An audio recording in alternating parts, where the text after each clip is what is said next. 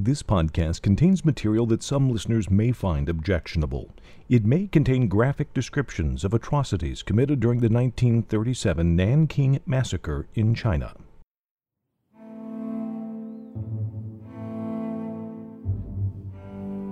Welcome back to The Undaunted Women of Nanking, the wartime diaries of Minnie Vautrin and Sen Shui Fan.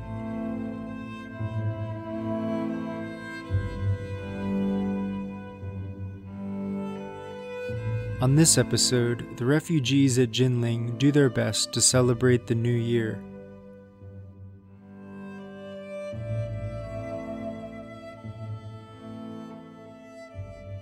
Registration of Chinese civilians continues, and the first discussions of a post-war government take place.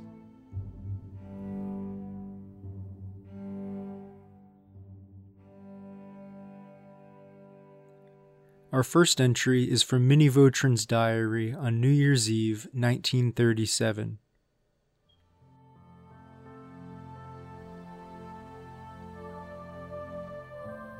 Registration took place this morning. Not of 260 women, but of about 1,000 refugee women between ages of 17 and 30. By 9 o'clock, they were lined up in front of Central Building and given a discourse. First by the Japanese military official, and then by Mr. Zhan Yongguang, both in Chinese. They were told a number of things which I did not hear, but the things I heard were, you must follow the old custom in marriage, letting your parents make arrangements for you. You must not go to the theaters, study English, etc. China and Japan must become one, and then the nation will be strong, etc. After the lecture, they marched single file, one line to south and one to north through the frames we have made for selling cooked rice. Most of the women and girls got their first tickets, but about 20 were singled out because they looked different, either had curled hair or dressed too well.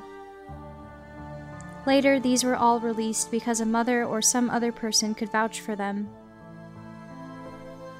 Once in a while, I can count a blessing. Today the blessing was that we had no college or middle school students on the campus. After the women were through, the men were again allowed to register. Du, the gate man, said that men began to form in line this morning by 2 o'clock. At 5 I heard them out at Ninghai as far down as the practice school. Registrations have now ceased until January 3rd. This afternoon I did not go to the office, did nothing but wind some yarn, and that seems to be about as much mental effort as I am capable of these days. Miner Cyril Bates came in this afternoon and brought us a bit of news. Rumor says that people are being asked to evacuate from Kuling, that Chiang has ordered Canton to be turned into scorched earth before it is evacuated. Mr. Kola, a young white Russian, has been down Taiping Road and reports there is nothing left of it.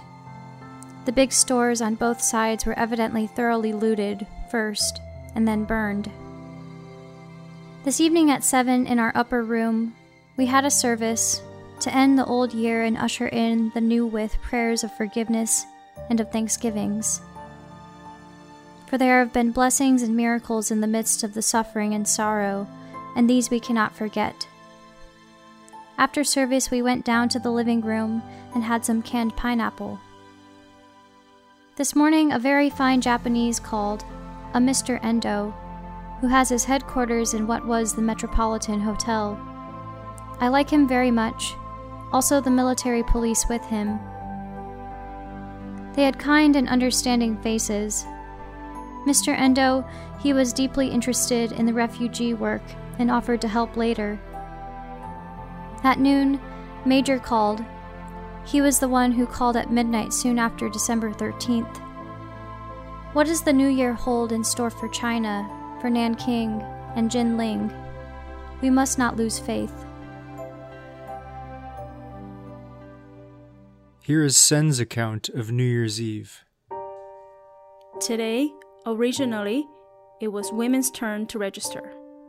Only after registering women in one building the Japanese again registered men. Outside, the registration has not finished yet. People came from faraway places.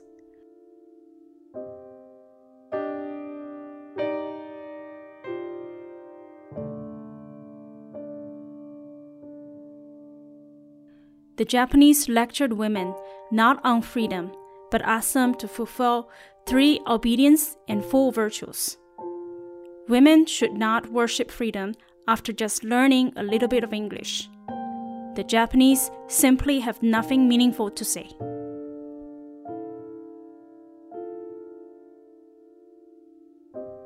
This afternoon, the registration resumed. To prepare for the new year, the registration will be stopped for 3 days. The Japanese words are unbelievable and have no substance. No one knows what they would do. Their country would not be on the stage long. Their sweet rhetoric carries nonsense.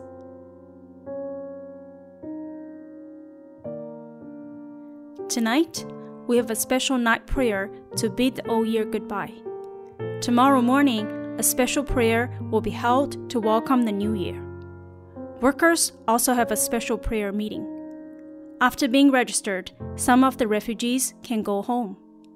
Recently, the situation in the safety zone is improving. Outside is still not safe.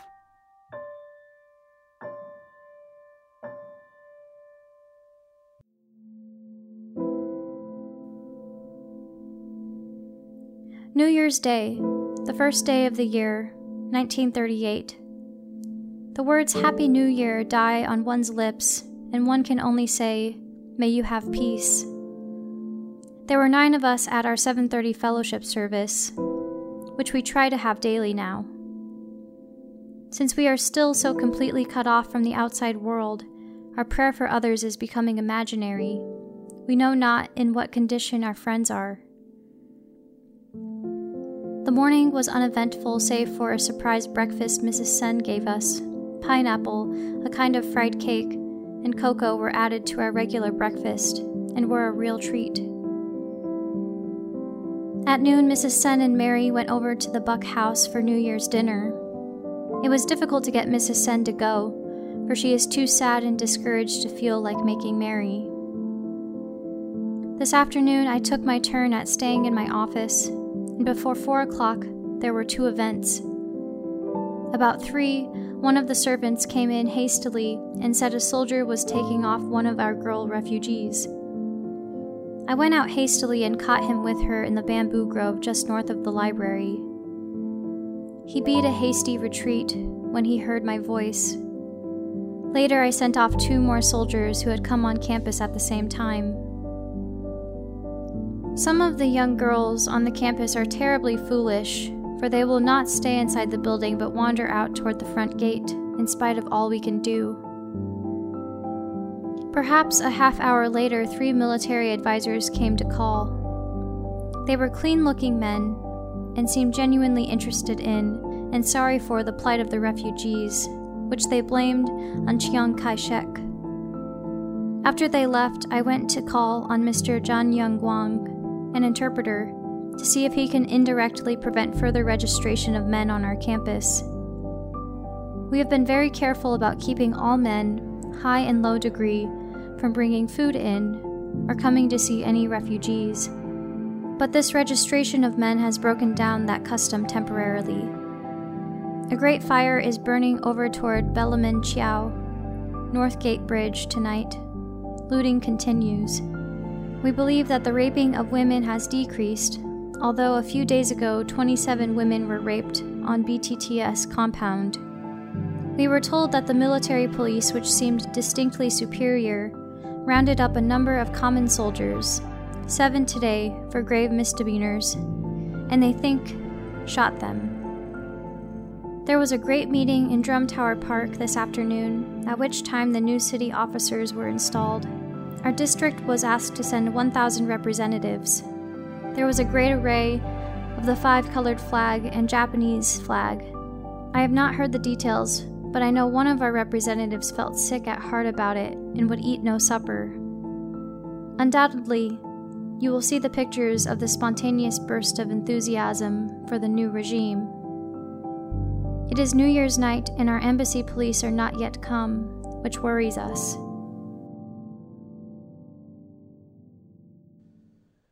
New Year's Day, from the diary of Sen Shui-Fong. The Chinese Self-Ruling Committee was established today. It convened at the Drum Tower with delegates, 1,000 all told, from every district. They used two kinds of flags, the Japanese flag and the flag of 5 colors. Everyone held the flag in his hand. Tao Pao Chen of the Self-Ruling Committee was originally the head of a swastika society. He said that Chi Xie-yuan would come to be a puppet. I do not believe that he would. Chen Feirong is the head of housing of the 5th district. He and Mr. Wang went to the convention together. The speeches were inaudible. Pictures were taken in order to use them for propaganda, letting other nationalities see how the Chinese welcome the Japanese. Sometimes they come here to take refugee pictures, holding children. They ask refugees to smile. It clearly shows their intention for propaganda. Shortly after they entered the city, they demanded money from the International Committee for the Nanking Safety Zone. Chairman of the committee is a German, and he replied, "You want money on my dead body." It deterred them. Today, a soldier came and spotted a girl outside.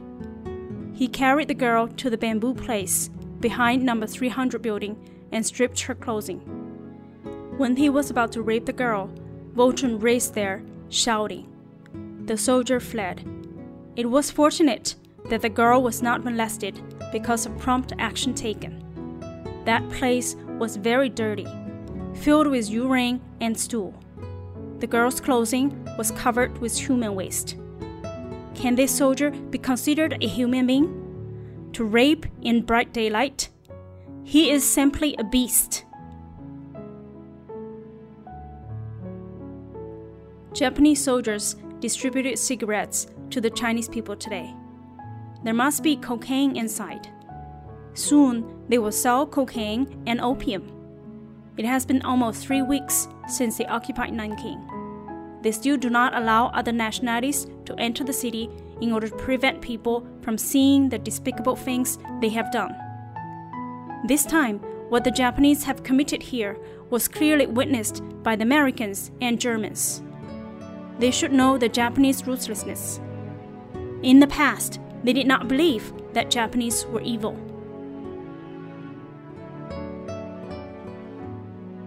During several days recently, there were more things for sale on the Shanghai Road. Bed sheets from the hospital for the wounded soldiers are 20 cents each. Soldiers' uniforms are $100 each. All look as if they are donations by some people. There are many other items, such as furniture and foods. Clothing is cheap, but salty food and vegetables are very expensive. Now we have more people to be fed here, adding 7 more workers. We have so many refugees that the workers only have food to eat, but no wages. Besides, they're under protection here. Thinking about Chinese people's selfishness and greed for money, it is a hopeless case. When the Japanese were about to enter the city, there were so many policemen who sought protection from the International Committee, and they were willing to work for food without wages.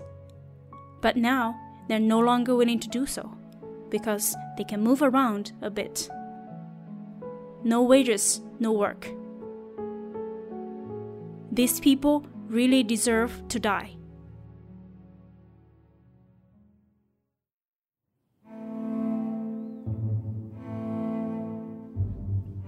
Thanks for listening. On the next episode, religious services are revived in Nanking, and Jinling College celebrates the Chinese New Year.